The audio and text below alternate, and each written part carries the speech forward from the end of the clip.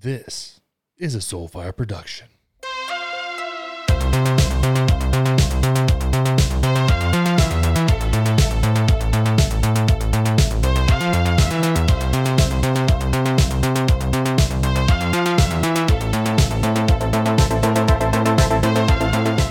Yo, everybody, what is up? Hope you're having a great day. Welcome back to Politically Homeless. We're here. We're doing the thing. We're trying it out. Doing the best we can. By we, I mean me. Of course, our excellent team at Soulfires makes the videos and stuff, but I still got to be here doing this thing. And I'm telling you right now, I've got some brain fog happening. Things are not really clicking at 100%, but it is what it is. You know what I mean? It is what it is. And I can't really check out of here based on mental health crises. But some places that's okay to do. It makes sense. I mean, I definitely skipped a show here and there because I was like, I'm not there right now. I'm not there right now, but it's not one of those days. It's one of those days where we're going to get into it. We're going to do the best we can. We got some fun stuff to talk about. We're going to rip on the FBI a little bit. Just discuss Joe Biden. I'm going to come to Ben Shapiro's defense. We're going to roast Charlie Kirk. And then we're going to talk about the families of presidents enriching themselves based on being the families of presidents. It's good stuff. Good stuff. Also going to discuss democracy a bit and how we can kind of reevaluate the way that we look at democracy and what our responsibility is as the citizens of a relatively democratic nation. It's good times. Good times all around. So recently, the other day, I was thinking, hey, I do this thing. Most of the things that people are complaining about and all the backlash is happening on Twitter. Most of the time it's happening on Twitter. So I decided I would jump on Twitter and just see what was going on. Like I just don't get on there that much. I don't like it.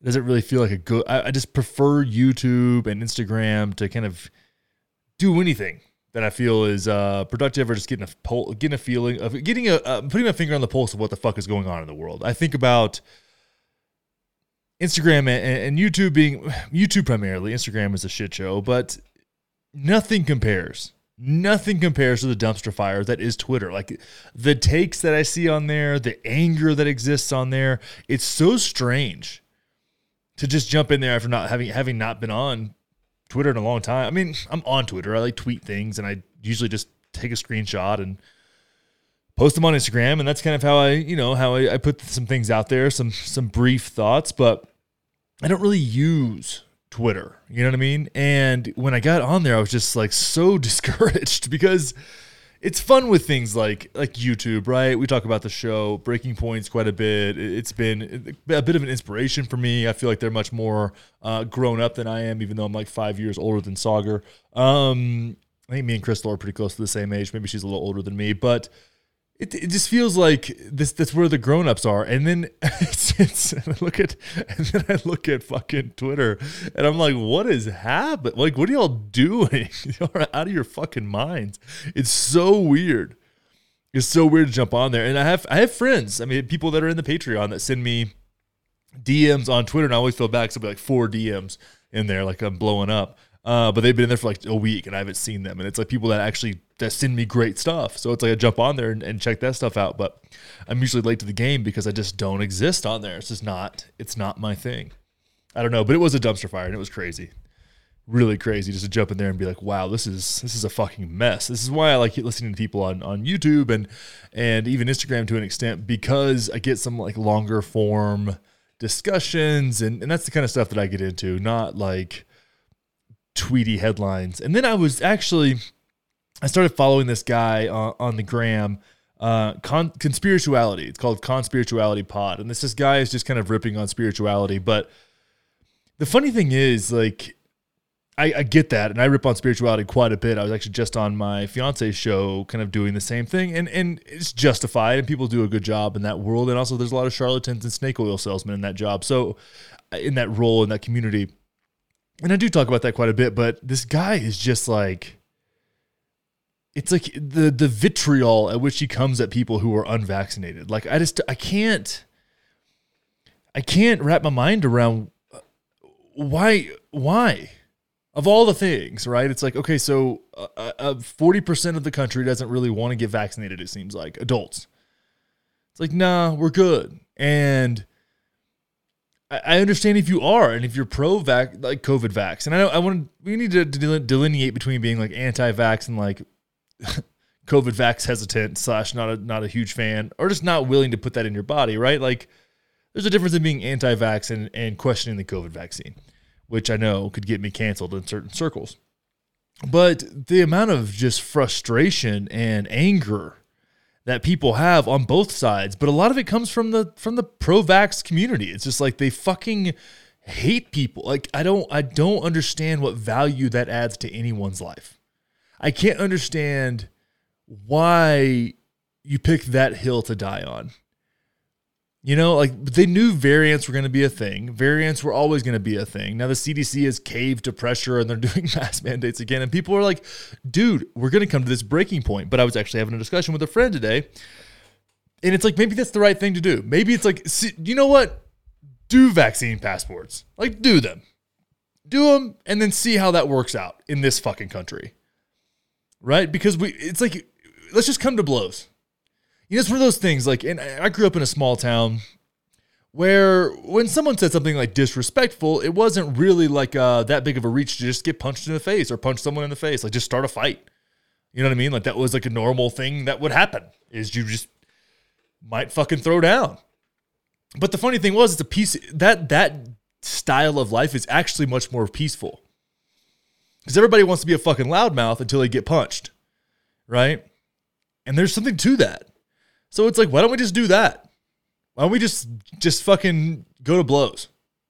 Metaphorically, maybe. Physically, in some cases, I'm sure. But it's been building for a long time. A long time. So if we want to do that, like, if you want to go that route, if you want to like poke the dragon in that way, like, then get after it. I don't understand why people feel it's appropriate to incentivize hate. Like, that doesn't really, I don't understand who thought that was a good idea, why we're moving in that direction, and why people are falling for it. You know what I mean? Like, I got criticized today for kind of the way that I attack Ben Shapiro as if it's like a personal thing. It's not personal. Like, I'm sure me and Ben Shapiro would have a great time together, right? And I go through phases of like, okay, like, I feel like he went on a particularly ridiculous stretch of time where he was just like, I don't know, just like everything he said, I was like, dude, you're just thriving in this culture war that you're now you're complaining about the thing that drives your business, which is the culture war. Like, let's be honest and realistic about what Ben Shapiro's business really is, which is suckling on the teat of the culture war, which frustrates me because it's hypocrisy, right? And that's one thing that, like, if you listen to this show at all, you know the hypocrisy just like grinds my gears, like it really gets under my skin. So someone's like, it just seems like a personal attack. And I like laid it out where I was like, this is why. Like, this is like, it's these things, specific things that he does that I feel are disingenuous, that I feel manipulate people, that I feel further divide the nation. And he only wants unity, just like he complains about the Democrats only wanting unity under their ideology, and he only wants unity under his ideology, right? It's like, shut the fuck up, dude. Like, shut up. What I'm trying to do is different than what you're doing, different than what Jen Psaki's doing, which is exactly the same thing from different perspectives of being like, hey, man, we can all like disagree. You know, I can think what you believe is absolutely ridiculous and moronic and still not hate you as a person. I don't need to do that. We don't need this vitriol, but this Conspirituality Pod guy came at like JP Sears, which JP and I, having been friends, love the dude to death. His political takes, I think, are a little off base, but at the same time, I get what he's doing.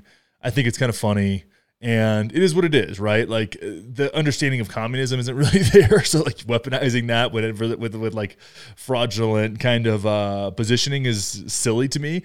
But I still fucking love the dude. You know what I mean?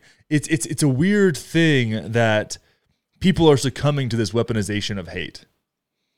And then seeing that from somebody like this Conspirituality Pod guy where it's like, I'm just going to shit on people now. And it's like, yeah, I mean, maybe, you know, but at the end of the day, like, here's my thought too. A life that doesn't have con artists, and madness and misfortune and death and darkness and destruction.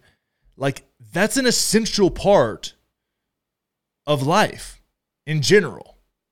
Otherwise, it's just boring as fuck.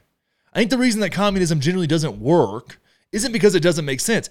Actually, communism makes a fuck ton of sense on paper. And I remember learning about communism in high school, right?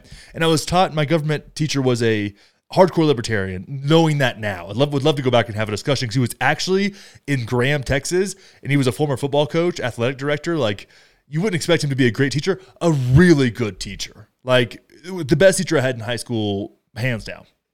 And really, like, we had fun discussions and like challenged each other. It was great. And that was just so rare to have in my life at that time. But he's this hardcore libertarian. And I remember even he admitted, like, when we were talking about communism and learning about communism, like, yeah, on paper, this is actually a really good idea. Like, this makes sense on paper, as do many things that don't make sense in reality, right? Because we look at the human nature component, and I think one of the reasons communism doesn't work is because it's fucking boring. It's fucking boring. Yes, Marx had valid points, and Ayn Rand has valid points. Like, these are real things that make sense. You know, Noam Chomsky has valid points. Like, I don't understand why that's so hard to admit, that all sides have valid points and things make sense on paper that don't necessarily make sense in the real world. And, you know, one of those things that doesn't seem to be making that much sense now is hardcore capitalism, right? Like, libertarianism makes so much sense on paper too. But it just, like, when it's all like flushed out, like, you need some regulations, and you need a little bit of oversight, and the coagulation of power is inevitable. And that's almost like it's like a rule of nature at this point. Like, power is going to coagulate in certain areas, and that's generally going to be really close to big business and the government, right? There's going to be that. So you almost need like a third party that's like a moderator between the two that is trusted, but even that would get corrupted at some point. Like, there's no way. There's no way to avoid the corruption, and there's no way to really avoid the authoritarianism that comes with giving a centralized power all the leverage over your life. Like, that is a breeding ground, just like capitalism is a breeding ground for corruption, and we're seeing that all over the place now. You're even seeing that in Florida with the red tide being caused by sewage dump and pollution. Is like, it's ruining people's fucking lives. And, you know, just like that, like, we have, it's unavoidable to have an authoritarian regime come in and take over and fuck shit up when it comes to communism. It just is what it is. But I don't understand why it's some of these people just don't want to let the Cold War end, you know? It's like, can we just move on to a more nuanced view? We just move on and apply, based on the industry, the situation, like, apply regulations and the market forces where it makes sense. But to come back around to just the amount of hate that I saw on Twitter, and like how people are just incentivized to hate each other. We're going to talk about incentives in the federal government down the road, but just rambling, just thinking out loud. Like, it's a weird time, and it's sad to see it. I mean, and even, you know, like, I have friends that are much more famous than I am in this like world, and people are so jaded and frustrated. Like, my friends that are from California specifically are just like, have turned so hard to the right. And I understand, I totally empathize with it, man. If I lived in California and just got fucked constantly by shitty policy that is trending in one direction, it only trends in one direction in that place. You know, crime's out of control. It's insane. I could like the amount of resentment, and then for people to act like, for someone like Gavin Newsom to act like he doesn't deserve to be resented by the population. It's just so naive and arrogant, and that's just a potent combination of fuckery, like naivete and arrogance combined. But there's so much of that. There's so much of that exists. In our world today, and it's really hard to see. And Tim Dillon was talking about this on his podcast the other day. It was just this, we're headed to this, like, the equivalent of just a basic bitch reality. Like a basic bitch reality where we're told what's good, what to like, what happened, like a very Orwellian situation. And it's the saddest thing is, to me, that it's going to be fucking boring. It's going to be fucking boring, you know? And I have no interest in that. I have no interest in a life without darkness. And we talk about like the metaphysical or spiritual, like, manifestations of light and dark. And the error in understanding that is that dark is bad and light is good. Like, that's too reductionist. That doesn't make sense. Like, darkness needs to manifest itself in life in many ways, and you need to acknowledge that about yourself, which I think is one of the problems with many of the politicians and people and pundits that we see, is like they don't accept their own fucking bullshit. Like, you gotta, to be, in my opinion, to be an honest person, you've got to kind of accept that you're full of shit. You know, like, you just got to accept that you're kind of full of shit, and that's okay. We all are. Mark Manson talks about this a lot.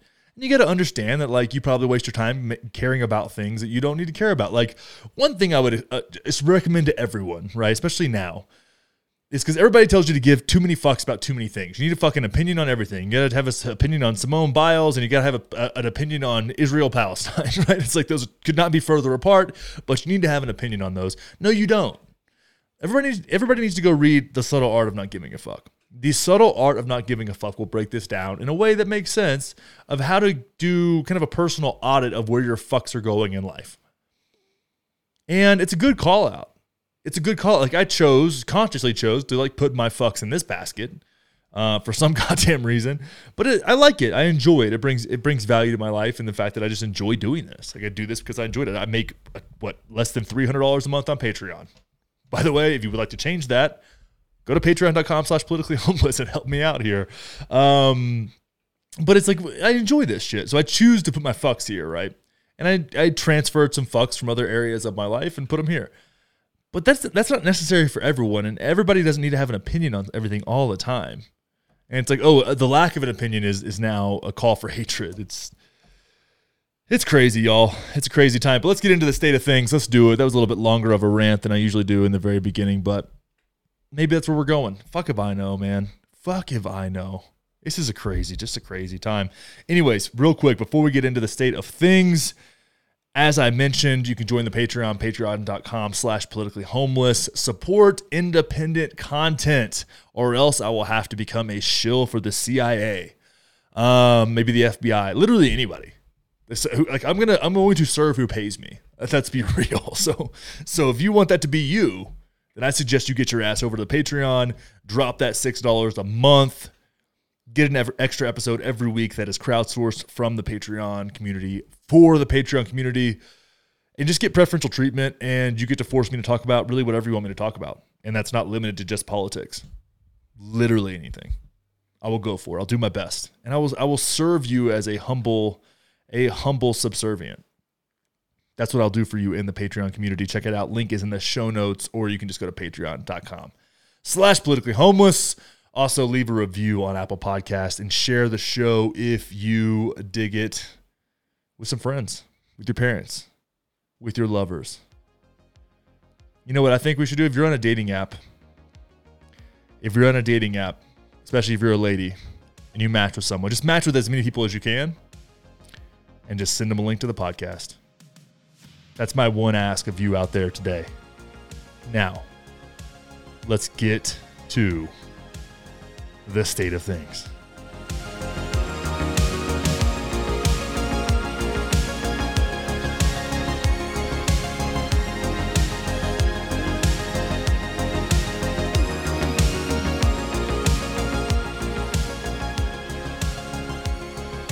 As some of you may remember, before the election, when Joe Biden had his triumphant victory and chaos ensued, and election fraud claims became a daily part of our lives, we had the attempted kidnapping of Gretchen Whitmer from Michigan. Now, I was very upset by this. I was very frustrated.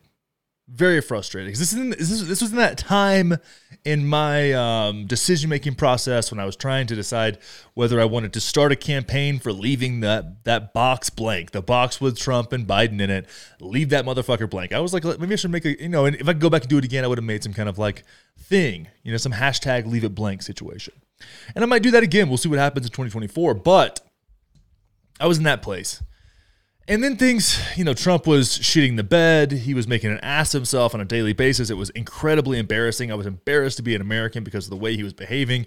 And he just had zero awareness of like what the fuck was going on around him. Like, it was so bad. I mean, like, Joe Biden is cognitively impaired, right? Like he's not really there. So I almost like can give him I hate that he's the president, but it is what it is at this point. But with Trump, like what I was going to say with Biden here is like I can almost excuse him not knowing what's going on around him because he hasn't known what was going on around him for a long time. And we knew that putting him in the White House. Like if you didn't know that, you missed something. But with Trump, it's like, okay, you have a certain type of charisma. You've got an ability to really change people's minds in a certain way that's very cultish. But, you know, Obama has a cult-like following, right? Like this is a thing. And then this kidnapping plot thing for Gretchen Whitmer became mainstream news, big news, huge news. I was pissed. I was like, these fucking idiots. And I was already teed up to be angry because of the guys who were protesting early on in the COVID situation, she put some restrictions in place. People were fucking pissed. And these guys were just like walking around the Capitol with ARs and like these fat fucks in like riot gear. It was just so stupid. It was so stupid and obnoxious. And I was like, oh my God. And I'm a pro gun guy, right? I'm wearing a fucking Black Rifle coffee t-shirt right now. Like I'm a pro 2A dude. And I was like, these guys are fucking morons. Like they're morons. And it was annoying. And then you hear about this plot to kidnap Gretchen Whitmer. And I was pissed. And I like went off on this whole thing. But then you find out, and Glenn Greenwald did some amazing reporting here, that at the end of the day, when we really look at this, the plan wasn't from a 3%er group or the Proud Boys or whatever other fucking group that you decide to villainize for whatever reason that you're told. It wasn't their plan. It was the FBI's plan. It was the FBI's plan, just like every other way that they want to scare you into fucking compliance. Which is just like, and I have to admit, I was a sophomore in high school when 9/11 happened, right? A sophomore in high school. When 9/11 happened, I was building a fucking bridge out of popsicle sticks, hoping that it could hold a 5-pound weight. That's what I was doing on September 11th when I got the news. Right, and they wheeled the TV in there and we watched what was going on. We stopped building our bridges out of sticks. Okay, so like I wasn't really tuned in at that time to like what the fallout was, but you had these like foiled terror plots that were happening after 9/11, which again were just FBI plots where they find somebody who's antisocial, unintelligent, loner person, and then frame them essentially and trap them into a terror plot that they completely orchestrated and paid for. And we're seeing the same thing now because now instead of people from the Middle East that we should be afraid of, we've shifted that to domestic terrorism, which can mean whatever the fuck they want it to mean, whatever they want. I could be a domestic terrorist right now, like just by existing and saying what I'm saying. Like I could be by criticizing the intelligence community. I could say, hey, this is domestic terrorism. This is a thought crime that leads to terrorism. This is the kind of shit that can go on. So it really doesn't. Domestic terrorism does, just like the word misinformation, disinformation, communism, socialism, those words have been beaten to death. They don't even fucking mean anything anymore, right? It depends on how you're using them or weaponizing them, but they're not really like functional words in our society anymore. They've been beaten to death. So anyways, we get into here. And it says, and this is an incredible article. We're just going to share a few pieces of it because it's very long, but Glenn Greenwald goes into depth about all of this stuff. But it says, FBI uses the same fear tactics from the first war on terror, orchestrating its own terrorism plots. Questioning the FBI's role in January 6th was maligned by corporate media as deranged, but only ignorance about the FBI or a desire to deceive could produce such a reaction. So we see here a headline that says FBI busts plot to kidnap Gretchen Whitmer.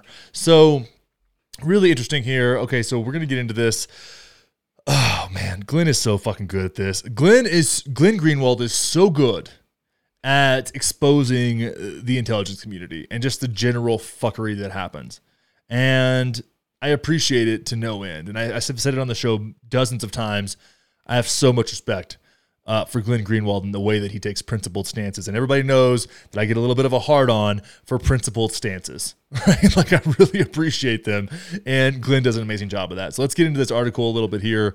The narrative that domestic anti-government extremists are the greatest threat to the U.S.'s national security, the official position of the U.S. security state and the Biden administration, received its most potent boost in October 2020, less than 1 month before the 2020 presidential election, when the FBI and Michigan Michigan state officials announced the arrest of 13 people on terrorism, conspiracy, and weapons charges, with 6 of them accused of participating in a plot to kidnap Michigan's Democratic Governor Gretchen Whitmer, who had been a particular target of criticism from President Trump for her advocacy of harsh COVID lockdown measures.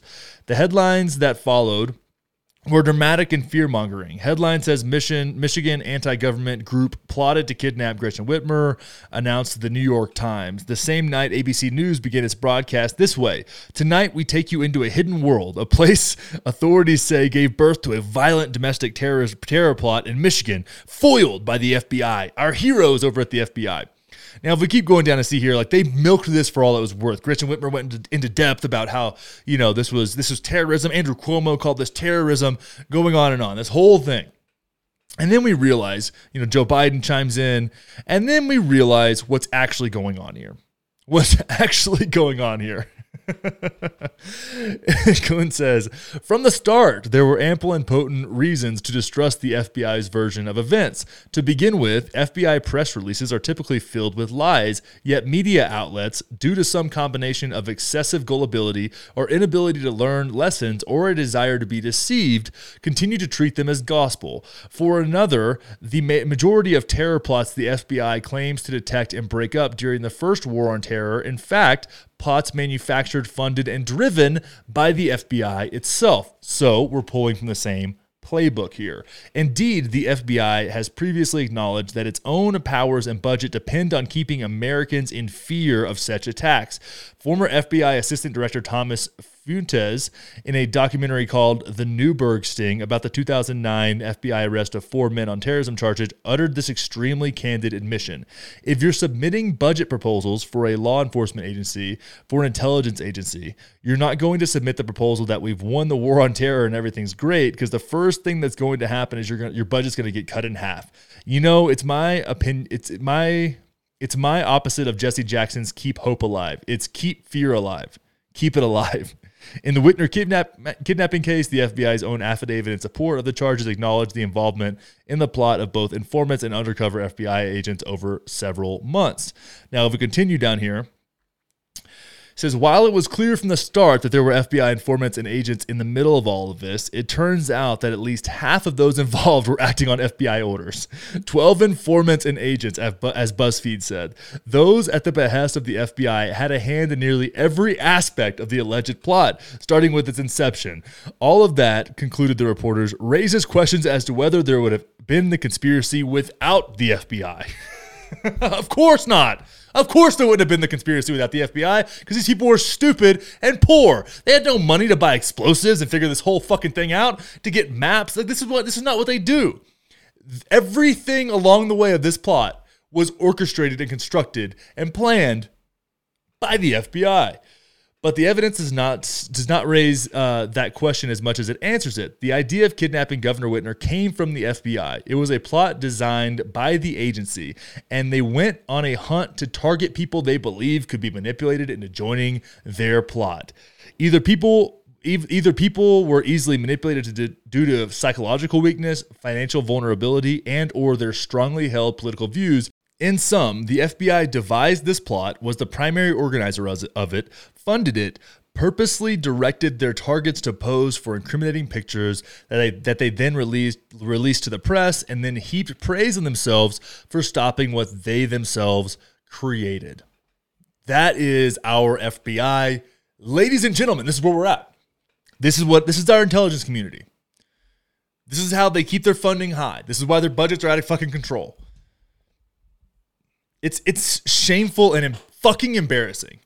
And the fact falling for it makes me feel like a complete asshole, right? I had my doubts about the severity of this or the actual possibility of it happening, but didn't think that 12 of the people involved, 12 were working for the FBI. 2 of those people, by the way, 2 of those men have been arrested for domestic violence charges. One guy beat his wife's head into the bedside table after a sex party. What? That's the kind of people that the FBI are working with here. That's the kind of people.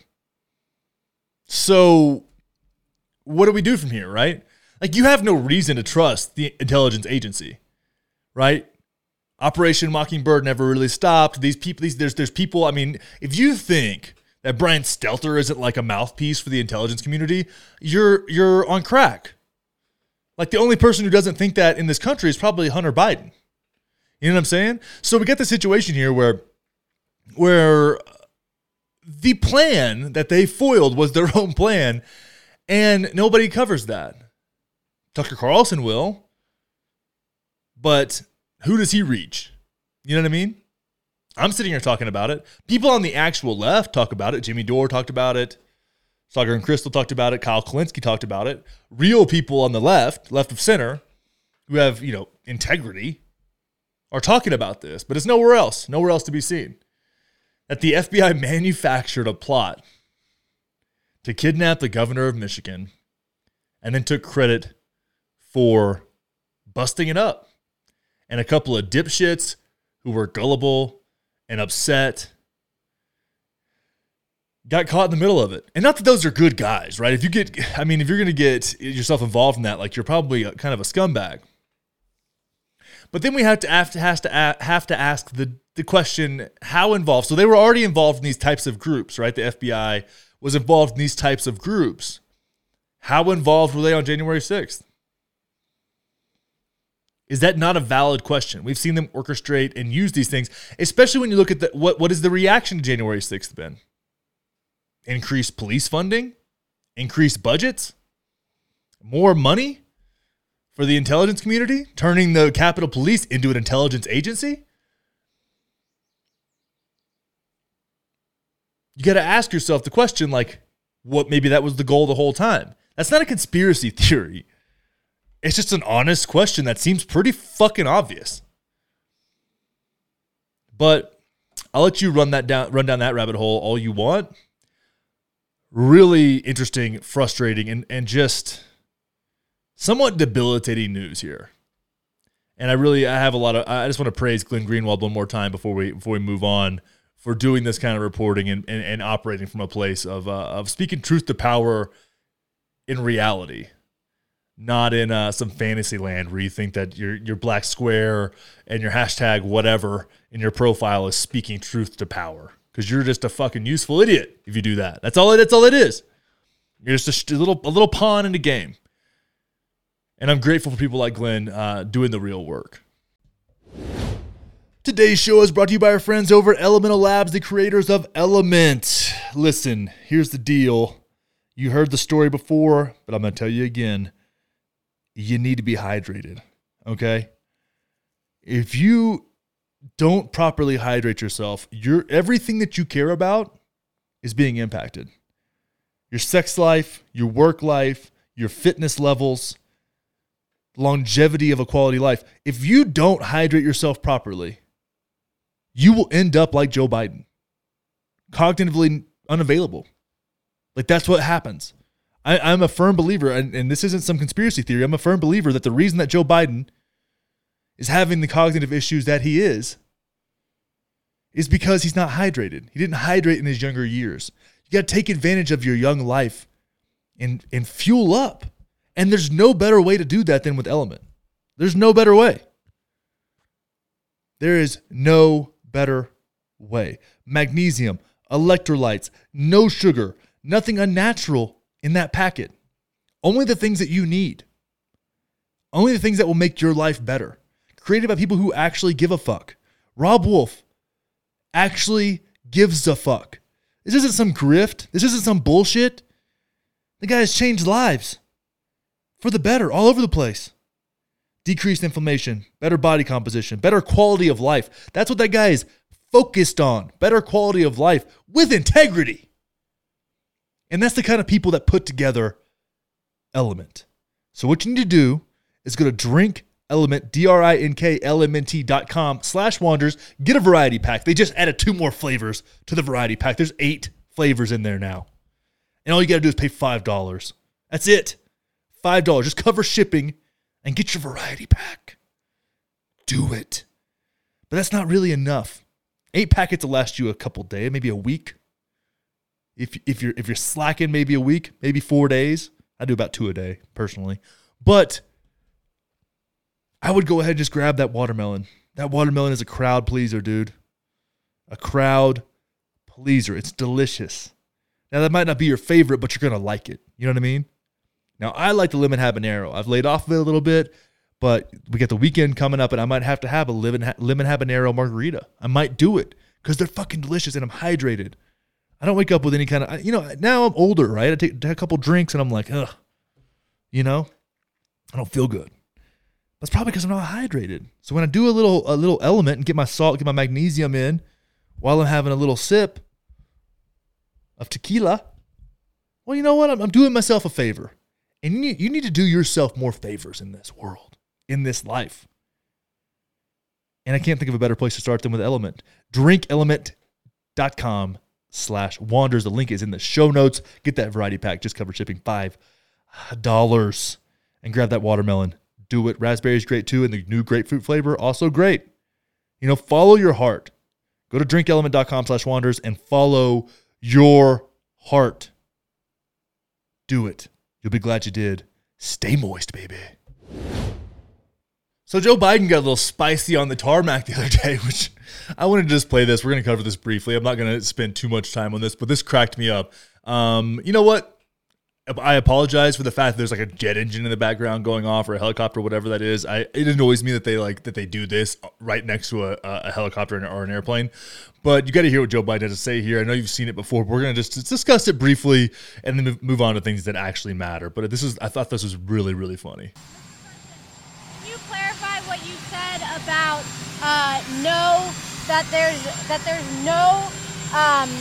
no one in the Democratic Party is anti-police? I know that you have said you don't want to defund the police. That is not the Democratic Party's position. Okay. I'm the Democratic Party. I am president. So is the Speaker of the House, and so is the majority leader. We are not defunding the police. And are there people in the Democratic Party who want to defund the president? Are there people in the Republican Party who think we're sucking the blood out of kids? I'm not sure. Are there people in the Democratic Party who want to... Right, so there we go. So are there people in the Republican Party who think we're sucking the blood out of kids? And honestly, I feel like that's a pretty good clapback. Like, yeah, there are people who are radicals in the Democratic Party who want to abolish police completely. Is it a good idea? No. Is it the stance of the Democratic Party? No. If you say that, you're just straw manning, which is comical and in bad faith. But it happens all the time, right? You hear that. How many times do you hear, oh, well, the Democrats just want to defund police. The Democrats want to defund police. Like, the Democrats just increased the Capitol Police budget by $2 billion after they were completely incompetent. Does that really reflect the actions of a political party that wants to defund the police? So he clapped back with something that says, hey, are there Republicans that think that we drink children's blood? Yes, there are. The answer to both questions is yes. And people were like, whoa, what? That was inappropriate. Are you fucking serious? Like, that's when you ask a stupid fucking question, you deserve a stupid fucking answer. Like, that's it. Like, it's so dumb. It's so dumb. People were outraged about this, and it was going around. It's like, the only people that were upset about this truly were people that actually think that Joe Biden is drinking kids' blood. Like, that's who was upset about this. It's like, oh, he made me feel stupid. The guy who can't think made a funny joke. Like, what are we doing here? What are we doing here? Like, I wish that more presidents and more leaders responded to stupid questions with stupid answers. Like, really, that would be fun. That would be a much more fun world to live in. Like, there's a hefty percentage. There's probably people in Congress that think that there are Democrat elites drinking the blood of children. And now, when it comes to somebody like Hillary Clinton, I get it. Like, she seems like a vampire. Like, she seems like someone who would drink some human blood. Just try it out, just for fun. Like, she has a bloodlust anyways. But outside of that, it's like, I don't know if I want to go that far. You know what I mean? There's some weird shit that happens, but I don't know if I want to go that far. I don't want to go adrenochrome far. So here we are. But I thought it was funny. I thought it was interesting. And I thought it was actually like, he seemed like he was like laughing about it as he walked off. It's like, please don't with this. Like, what are we doing? What are we doing here? So maybe one day if I'm a politician, I'll be a smartass. I'll be a smart ass back to dumbass fucking questions like that. We need more of this, in my opinion. We need more of this in our politics from our politicians. You gotta be witty and sharp. Not that Joe Biden is either one of those things, but even a blind squirrel finds a nut every now and then. NPR did a little hit piece on Ben Shapiro, and as I brought up in the introduction to this podcast, and I'll bring it up again, I caught some heat for my attacks on Ben Shapiro feeling personal, and that's not true, right? Like, I think Ben is probably a nice guy. I would like to talk to him. I think it'd be great. I'd love to have a sit down conversation with the guy, but I think a lot of his views are ridiculous. And anybody who's like on the fence about like whether gay people should be able to get married or not is like, it's hard for me not to roll my eyes at them. Okay. And I think that's a reasonable stance. Maybe you don't think it is, and that's fine. But here we go with NPR saying outrage as a business model, how Ben Shapiro is using Facebook to build an empire. So we've got this article here. In 2021, Ben Shapiro rules Facebook, which is true. Like, these guys do great on Facebook. Facebook is essentially a conservative platform at this point. It's boomers. It's old people. I'm never on Facebook. I may jump on there to find an old photo or something of like one of my dogs from 8 years ago. But I actually like cruising Facebook. I blocked my news feed. You can download this thing where it blocks your news feed on Facebook. When I had to I had to actually work on Facebook quite a bit. So I blocked my news feed because it was just like I didn't care. And that was probably like 7 or 8 years ago. And I've never unblocked it. So when I open Facebook to this day, it doesn't have a news feed, which was one of the best decisions I ever made. And with that being said, no one that I know is even ever like really on Facebook aside from my mom. Right? So that makes sense that like Ben Shapiro content would do really well on Facebook with like boomers and conservatives and people in like rural areas where that's like where they get their news, I guess. But anyways, it says the conservative podcast host and author's personal Facebook page has more followers than the Washington Post, and he drives an engagement machine unparalleled by anything else in the world's on the world's biggest social media networking site.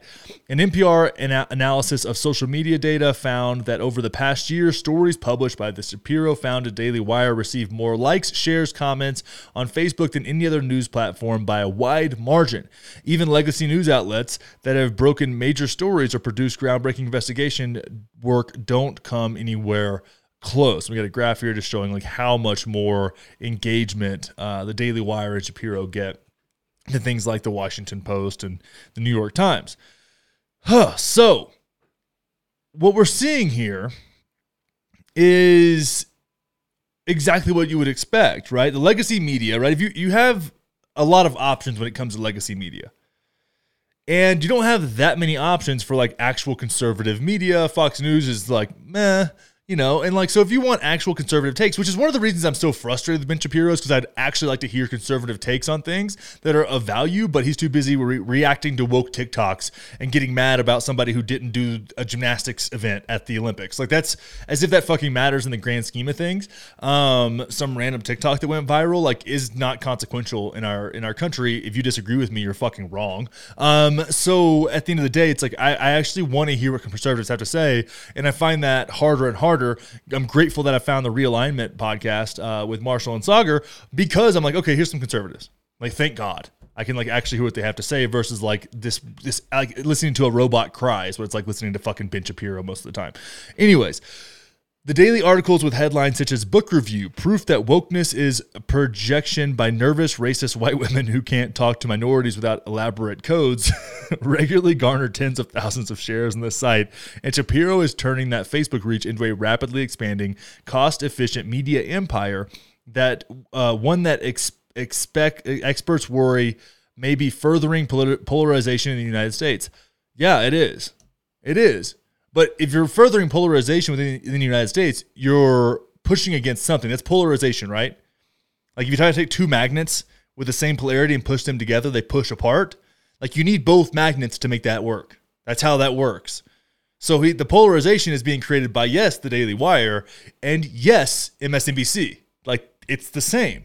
They're the mirror of each other, right? That's why they don't want to connect, because they're the same. They push apart. Pretty straightforward. There's a demand among certain subsets of the public for outrage politics, says Jamie Settle, director of the Social Network and Political Psychology Lab at the College of William and Mary in Virginia.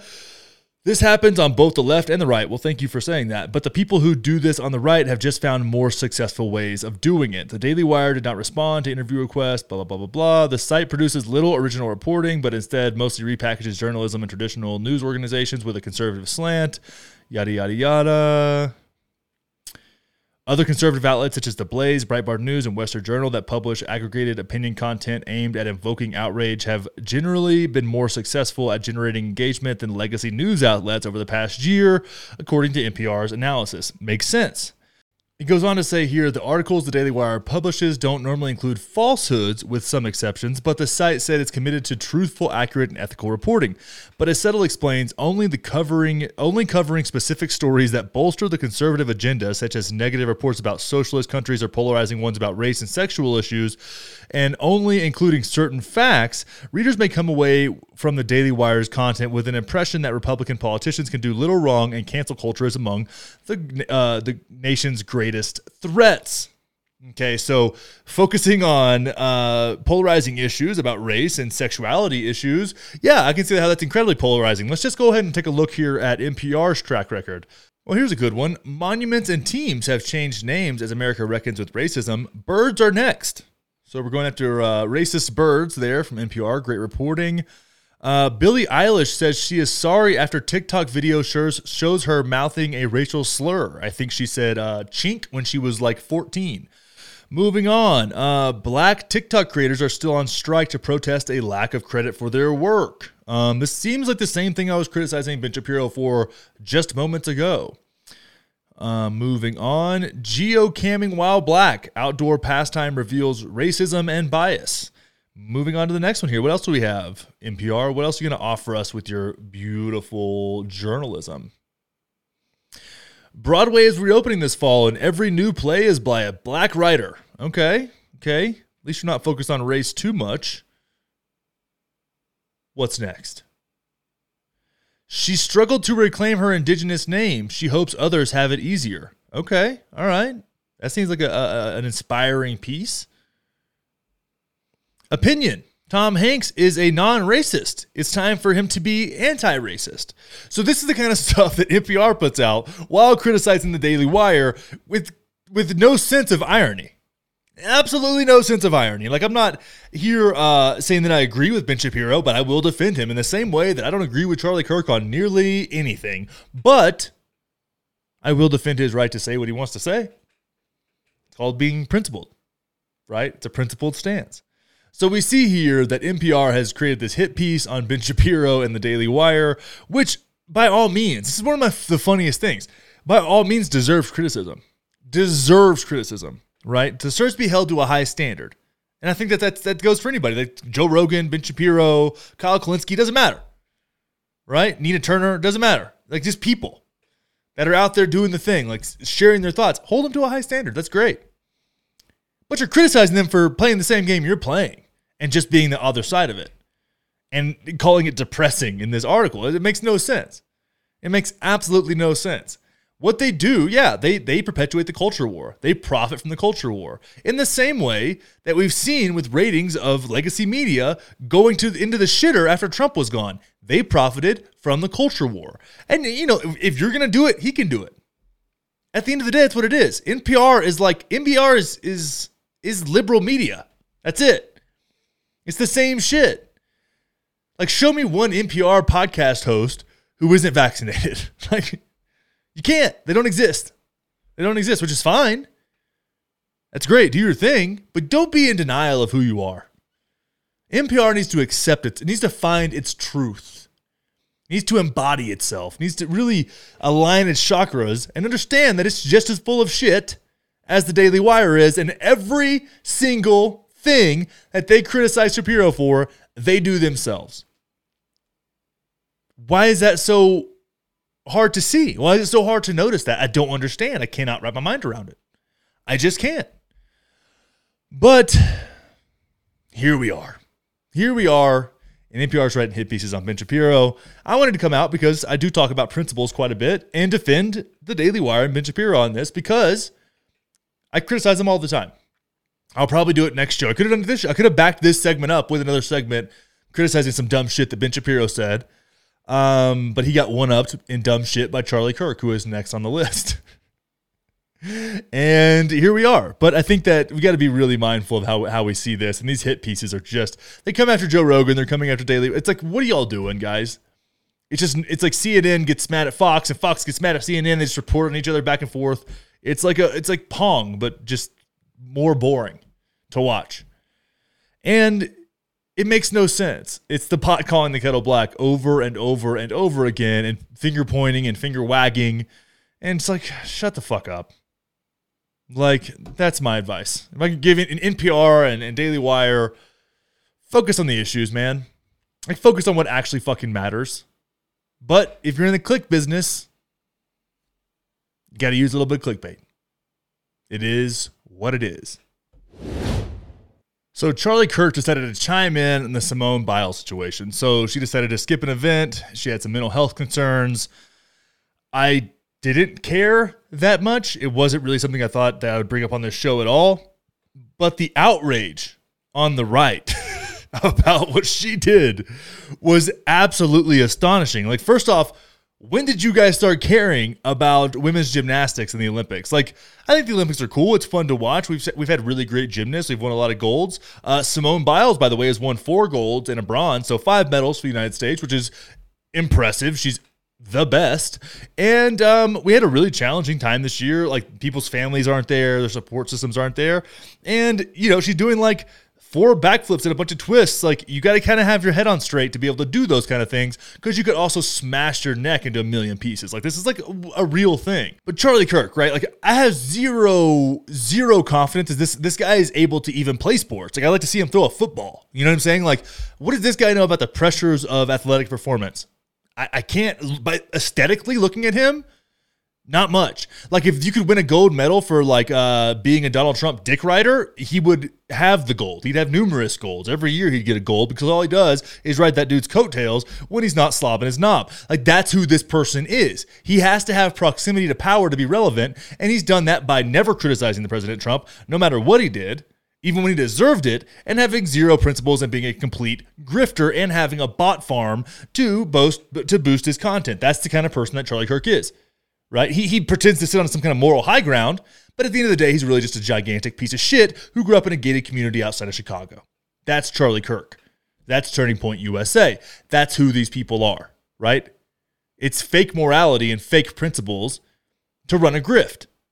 So when Simone decides that she's not going to compete in an event because she's got anxiety, depression, whatever, which should be a non-issue, we've got this. And now, if you know Olympic athletes, and I do know Olympic athletes, many of them struggle with anxiety and depression to the point where there's a correlation there, right? There's a correlation with Olympic athletes and anxiety and depression, high-level athletes in general. Now, you wouldn't know that, because why would you? You've never really done it. You know, you don't have to pay the price for being an athlete like a lot of us do. But you can sit here, you can sit in your little cushy chair in your studio paid for by your grift and criticize someone who has won 5 medals at the Olympics. 4 of them were gold. You think that you have the right to criticize someone for something you're incapable of doing, performing at a high level. So let's just get into what Charlie Kirk has to say here. Oh, what a fucking douchebag. So Simone Biles, I don't know her politics. I don't. I just know that she's... Why would her politics be relevant in this conversation at all? Like, what possible relevancy would her political views have on this conversation at all? You know, shown on television a lot. I don't know if she was ever sexually assaulted or abused. So I don't know. She was, actually. She was. As were dozens of other girls by that one creepy motherfucker. So yeah, that's a thing. What she's been through. I seriously, I mean that sincerely. However, I'm going to say this. Don't show up to the Olympics and compete if you're not ready for the big moments.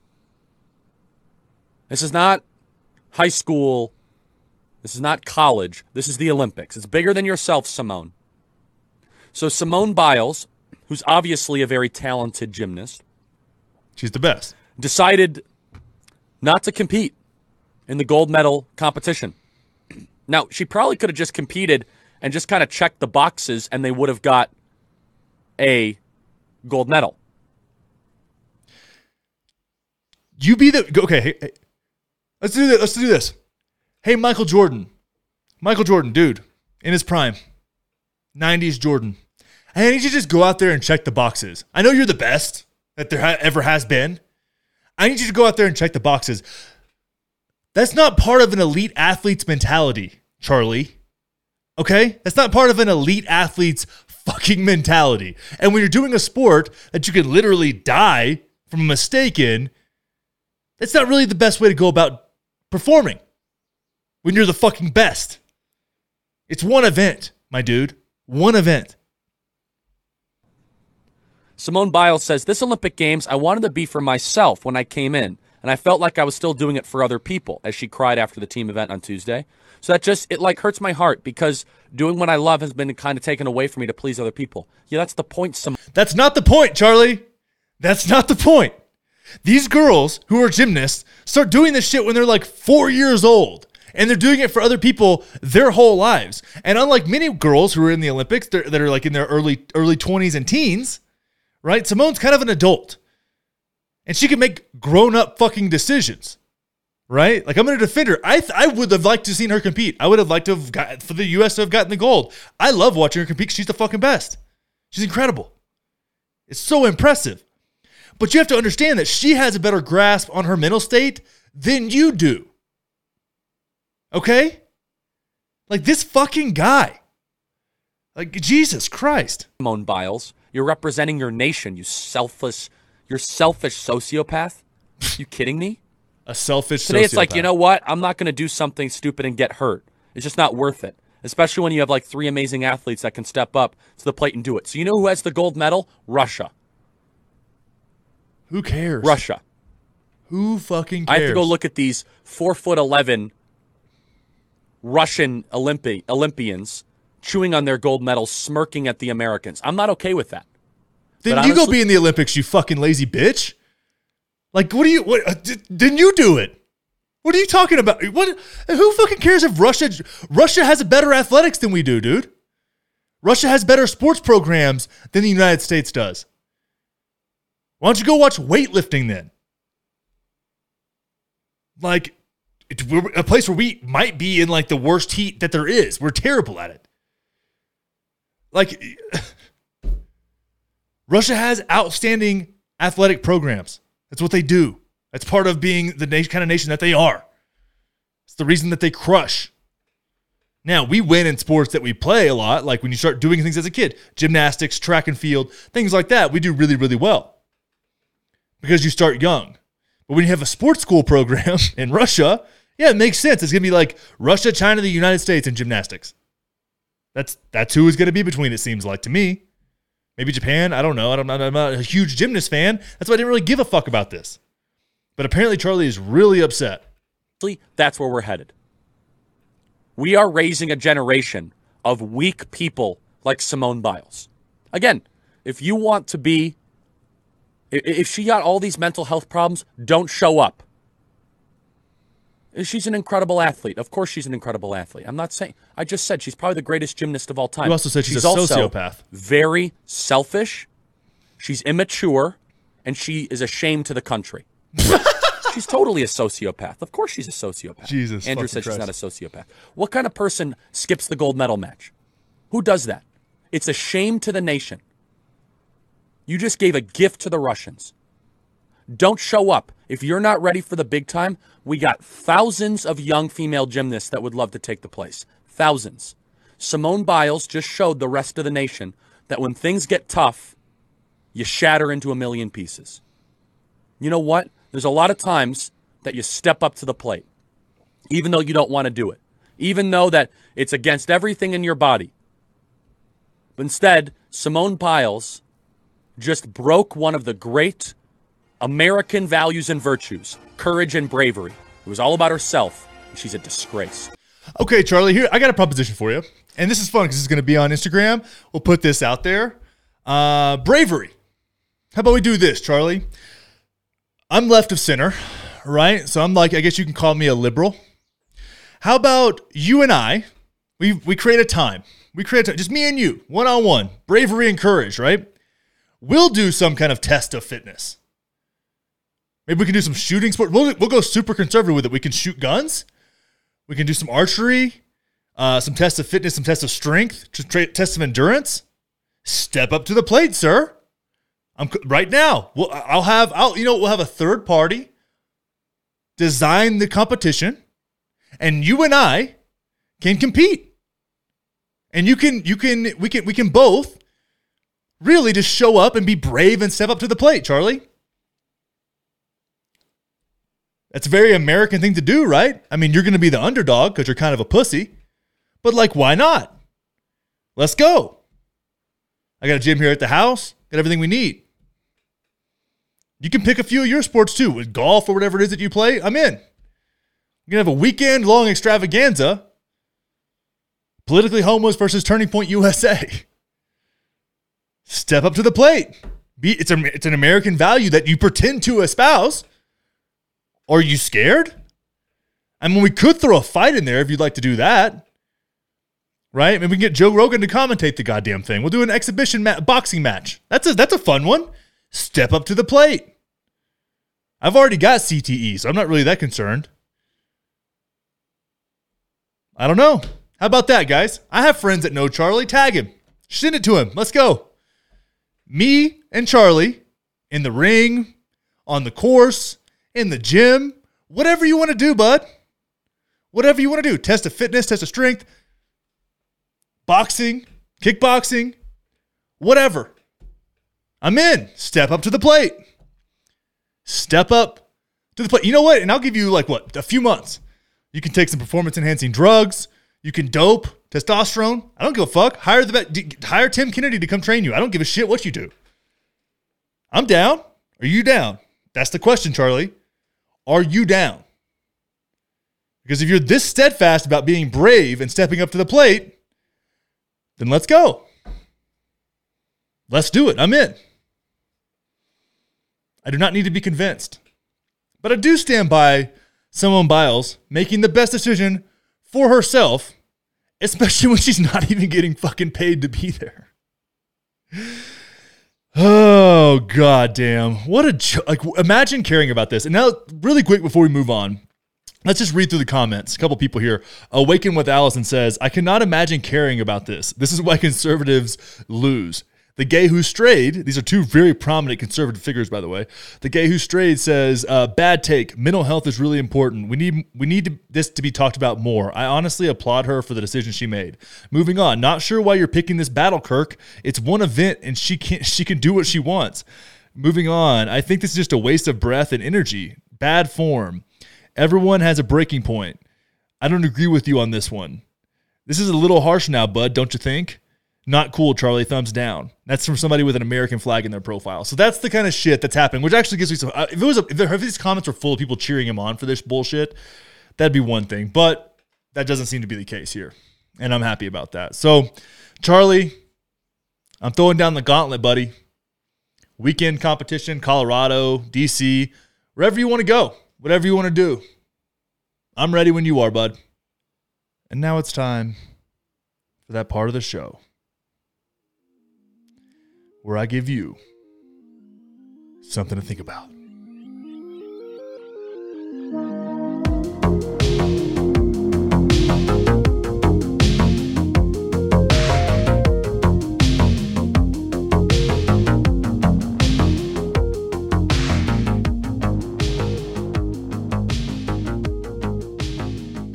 So I got to thinking the other day about markets and incentives and democracy.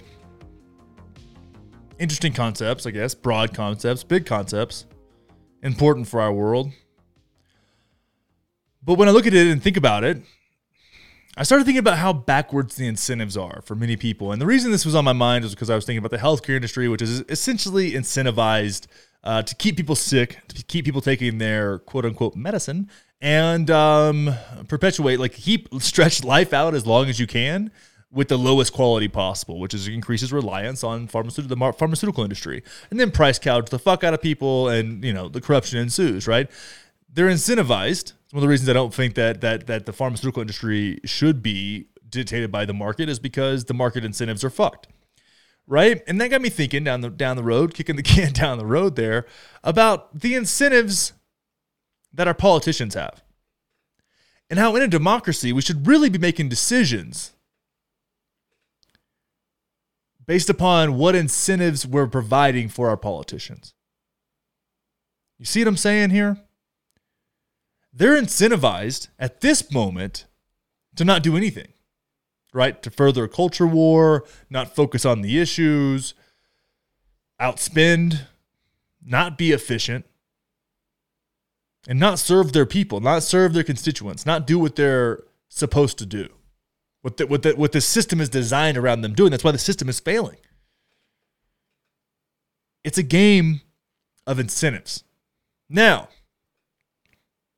if we, the populist left and the populist right, could get on the same page and quit hating each other for no fucking reason, maybe we could understand that a lot of the issues that we see in the world we agree upon, right? We agree upon what the issues are. Now, our solutions may be different.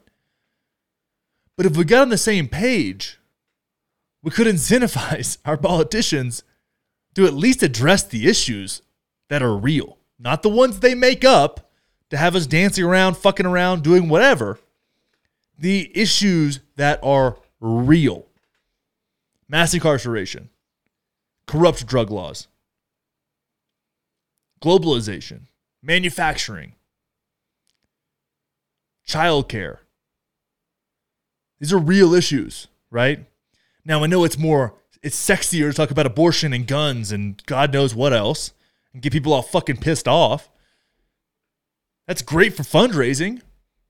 And that's the thing, right? The incentive is fundraising. The incentive is getting reelected. The incentive isn't solving problems. They're not incentivized to take risks. Why would they do that? Why would you take a risk in that situation? Not necessary.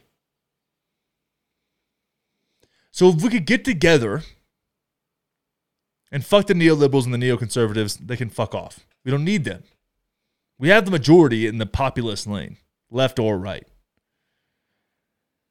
If we could agree on how we could incentivize the carrot or the stick, if we could incentivize our politicians with progress, we might get somewhere. This one's a short one, and I don't want to tell you what to think here. But if you just watch the system work the way it's working now, and ask yourself that question, what are the incentives? Because the thing is, the system's working exactly how it's designed to now. It's been designed to incentivize re-elections. The primary process, all of these things have been designed to incentivize re-elections and incentivize stalemates. Because stalemates are safer than progress. Progress is chaotic. And stalemates are profitable. And emotions are profitable. And that's what is incentivized. So look at the system and ask yourself, how can we change the incentive structure within this system? Something to think about. Fucking love you guys as always. If you're down for more of this content, crowdsourced content from the Patreon community for the Patreon community, join that bitch. Patreon.com/politicallyhomeless. Oh. Was not 100% today, guys. I was not. But I produced the content. I'm always doing the best I can for you guys. Y'all are the best. Keep your head on straight. We will see you next time. Bye-bye.